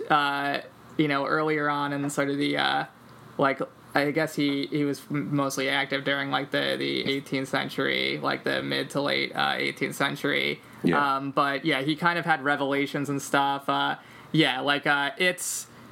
It's peculiar. It's a peculiar choice because it's a very like eccentric form of Christianity. He had very eclectic views, and it was definitely like something that helped to ignite kind of the occult exploration of the 19th century that we sort of talked about in episode 2. Interesting. I'd actually never heard that much about them. I have no idea of what their footprint in San Francisco was. Now, of course, San Francisco and California in general were hotbeds of spiritualism and theosophy and various forms of occult or new Christian movement kind of teachings going back to, like you said, like the 19th century. But yeah, it was just an interesting point of note that she... Yeah, like most churches were kind of repugnant to her, and they got married in the Swedenborgian church, and then she eventually joined the Temple of Set. I think she died in 1985, so she, somewhere between 75 and 85, she joined his temple. So that's kind of... A fun fact about Emanuel Swedenborg, before we move on from him, was that he drew like a flying machine. Which, people have pointed to as, I think you can maybe guess what this flying machine resembles. A flying saucer, perhaps? Yes, a little bit of a sort of ovular, yes, it's a very, very UFO-esque image. Yes. Interesting. The operator would sit in the middle and paddle himself through the air. Yeah, you can find a picture of it online. But yeah, that is interesting because Aquino has played coy over the years, especially in his later interviews on various obscure podcasts, where he often alludes to, and he alludes to it in Ghost Rides and a number of like weird fictionalized kind of stories about being taken to Hangar 17 at Wright-Patterson Air Force Base, where they kept the UFOs, like the crashed spacecrafts. And he's mentioned, I mean, he does have a space intelligence certification. He, I think, worked for Space Command for a while and was a sort of advisor to the highest levels of like U.S. military space research in both the 80s and the 90s. So, but he's very kind of, you don't know if he's really just fucking with you or not. I would imagine maybe to some extent. We definitely should on this podcast. I'm going to mention it now, but we would be remiss if we didn't mention his book "We Break the Sword," which is one of the most like outrageous things that he's ever put his name to. Which is basically a fanfic about the Nazis using mind war to peacefully win World War II. Basically, yeah, the Nazis just decide like, oh, instead of doing all the stuff that we actually did, like, what if we use mind war? And relatedly to that, it's a plot element of the book is that they have this device that actually is sort of a rumored thing. It's unclear like how real it was, but it is one of the sort of rumored Nazi wonder weapons, Die Glocke. Die Glocke, yes. Yeah, which is kind of similar type of sort of UFO device that obviously Aquino had some fascination with, this stuff like the Nazi Antarctica myths and all the things about their sort of occult experiments, both real and mythologized. He obviously had a serious fascination with it, hence his desire to go off to the SS Castle and sort of initiate his new knighthood of Satanism or whatever. So we'll get to that in a moment. And before, I'll just drop a little more on mind war before we move on to his activities at Wewelsburg in 1984. But what I wanted to say is that he also applies mind war.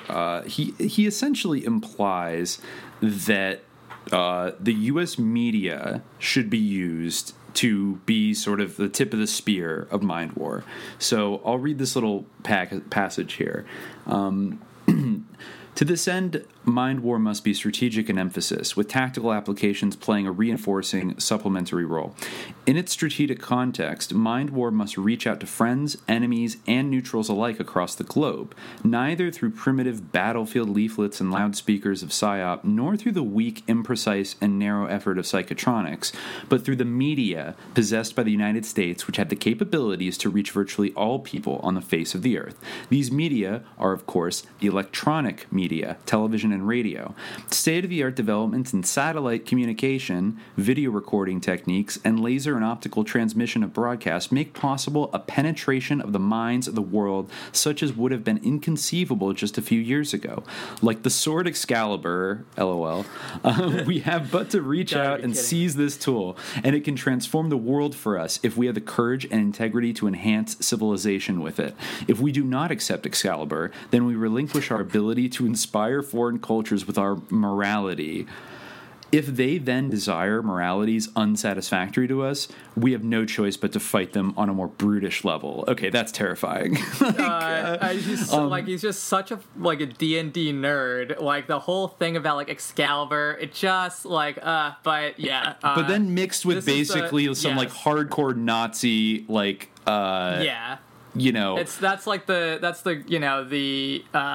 the very careful mixture that is just so unique to Aquino. He's like just so absolutely goofy, but also so like incredibly sinister. Yeah. It's just I mean, he's the gift that keeps on giving. There's a little more here that I just want to read to sort of drive this point home. And it's specifically dealing with how he's basically saying that mind war needs to target domestic American audiences and the audiences of our allies and our adversaries. It needs to basically be a global PSYOP campaign. So he says mind war must target all participants if it is to be effective. It must not only weaken the enemy, it must strengthen the United States. It strengthens the United States by denying enemy propaganda access to our people and by explaining and emphasizing to our people the rationale for our national interest in a specific war.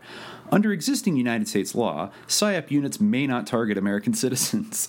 That prohibition is based on the presumption that, quote, propaganda is necessarily a lie, or at least a misleading half-truth, and that the government has no right to lie to the people. The propaganda ministry of Goebbels must not be a part of the American way of life. Quite right. And so it must be axiomatic of mind war that it always speaks the truth. Its power lies in its ability to focus recipients' attention on the truth of the future as well as that of the present. Mind war thus involves the stated promise of the truth that the United States has resolved to make real if it is not already so. So he's saying, like, even if it's not the truth, like, we are going to make it the truth, and therefore it's okay because it's true. Yes, which is what, and that's what magic is all about.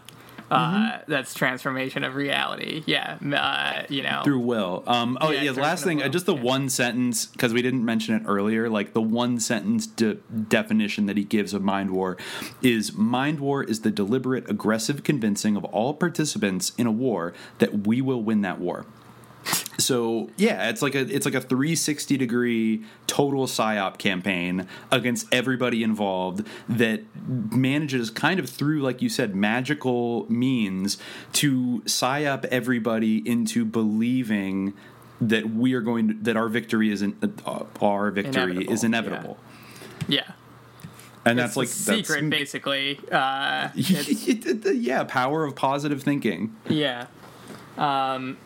So clearly this white paper, though he claims was kind of just a minor curiosity and wasn't that big a deal, it clearly must have impressed somebody, because in 1981, when Ronald Reagan becomes president, Michael Aquino gets assigned to go overseas to Europe to become an advisor to the Supreme Command of NATO.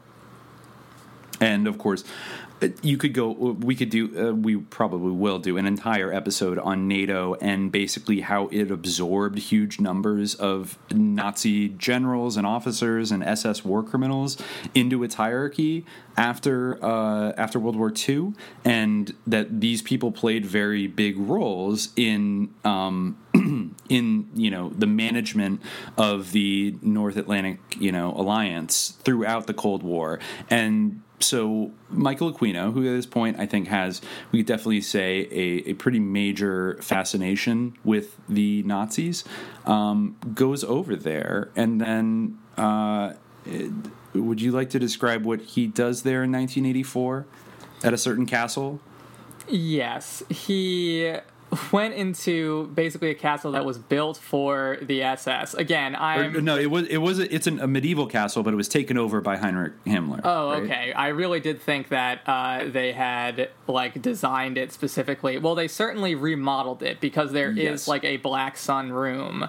That was the one where he did his Wewelsburg working. And yes, so basically using an SS, really it became an initiatory thing for the Temple of Set, where he received a new word. I forget I think the word was Runa. It was something like that. It was something where he experienced some new word for initiating. I think it was the Order of the Trapezoid that I think so. He had this sort of experience of. But anyway, he went there. He waved this SS dagger around. I think that I'm not sure if you what you see. I don't think that this actually was recorded. No. The Wewelsburg working. Well, not but you publicly. Can definitely see video of him. It's not difficult to find video of him waving the dagger around in the castle and everything like that. And he basically thought that always he would always say that the ideology, he would always be verbally or superficially opposed to the ideology of Nazism that we're familiar with, but he obviously believed that there were occult principles in sort of certain Nazi beliefs that were true and of serious value, and that we could really constructively learn from. And yes, so this is part of the reason why. I think even though they were wrong in some other ways, at least he would tell you, out loud.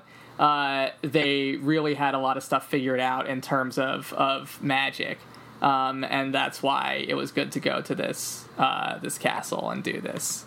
Yeah, and he said, I was listening to some of Mae Brussels' excellent 1987 episodes that she did about Michael Aquino, and according to her, I wasn't able to find the source for this, but she quoted him as saying that the purpose of the Wewelsburg working was to, quote, recreate an order of knighthood for the followers of Satan. It's not about communism or anti-communism, it's that Satan is going to win, and we are part of this operation. Yes. Cool. And, yes. This became a big part of the Order of the Trapezoid, which was something that really had traveled through the history of the Church of Satan. It had existed within the Church of Satan and then kind of been reordered. You can actually read, if you go to trapezoid.org, you could read a whole thing about the history of the Order of the Trapezoid, its evolution. And he talks about the Wewelsburg working. The emblem that is used today for the Order of the Trapezoid, which is a very Germanic runic thing with this kind of hammer, was conceived in the Wewelsburg Castle, Westphalia, Germany, during the Wewelsburg working on October 19th. And he gives the date in the Setian calendar as well as CE. So he says it was 17, the year 17/1982 in the Hall of the Dead. It was sketched on a desk in the Wewelsburg caretaker's office when I returned to the Valhalla keys to him following the working, and was drafting in precise mathematical proportions on the table in Eva Braun's tea room in the Eagle's Nest at Obersalzberg. I could have done the drafting before then, but wanted the environment to be magically appropriate.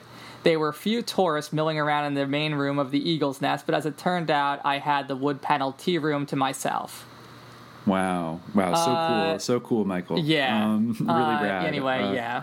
Well, we don't know exactly what he was doing in his capacity as NATO attaché in the early '80s, besides doing SS dagger rituals and we Heinrich don't know Himmler's actually castle. What the substance. It seems like almost he was running around while there were tourists there, doing this magical stuff, and then running into Eva Braun's tea room to draw out this bizarre glyph.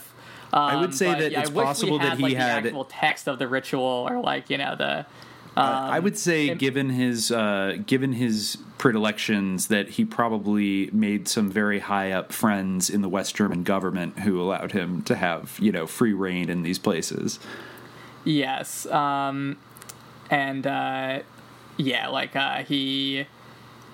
Yeah. I will also mention about this, and again, I haven't been able to substantiate the sources for it yet, but on Mae Brussels' old broadcast, she mentioned that there was evidence that multiple members of the Joint Chiefs of Staff were members of the Temple of Set, and some of them were present at the Wewelsburg working. So he was, far from being, just the member of the leader of this obscure little cult. He had some very powerful people. I think one of the big names that could potentially be kind of linked to him is Alexander Haig, who became the Secretary of State. I think he was the former Supreme Commander of NATO and has like a very spooky right-wing kind of career over the years. And I forget how much their paths crossed, but he was a bigwig in the early Reagan administration and in the Nixon administration, and is a pretty grotesque figure. And then there were also, I guess, connections somewhere down the line to, well, since we're talking about NATO, about the Freemasonic P2 Propaganda Due Freemasonic Lodge in Italy that was basically a neo-fascist secret society run by Licio Gelli, who was a Mussolini supporter during World War II, who said in later years, I was born a fascist and I will die a fascist. He did die a few years ago. And was responsible for all kinds of terrorist attacks during the years of lead in the 1970s and early 80s, including the Bologna train bombing, some of which were blamed on the communist Red Brigades, but were actually done by fascists connected to the security services. And also Michael Ledeen, who I guess was connected to P2, involved in NATO, and I think wrote a book with General Michael Flynn more recently. Like, he's a weird name that pops up all over the place, both in the 80s, Iran-Contra, and even before that with, P2 and NATO, and then in the Bush administration after 9/11, and then even with, some of these later generals, and I think has kind of become, an anti-Muslim sort of conspiracy theorist. Yeah, he's a very interesting figure. We can touch upon him later. But basically, I mean, Aquino, all of this is to say that his career was going very, very well up through the early 80s, and I believe he went to, it was the U.S. Army Command and General Staff College. So he was almost, you could see him almost being groomed to be a general maybe by the 90s. And so he comes back from Europe in 84, and I believe he sort of split between working at the Presidio U.S. Army base in San Francisco and in St. Louis at, I forget the name of it, but basically kind of moving back and forth. And that is when something happens that kind of flips everything on its head and unleashes the floodgates of chaos into this mastermind warrior's life, and that would be the Presidio daycare child abuse scandal.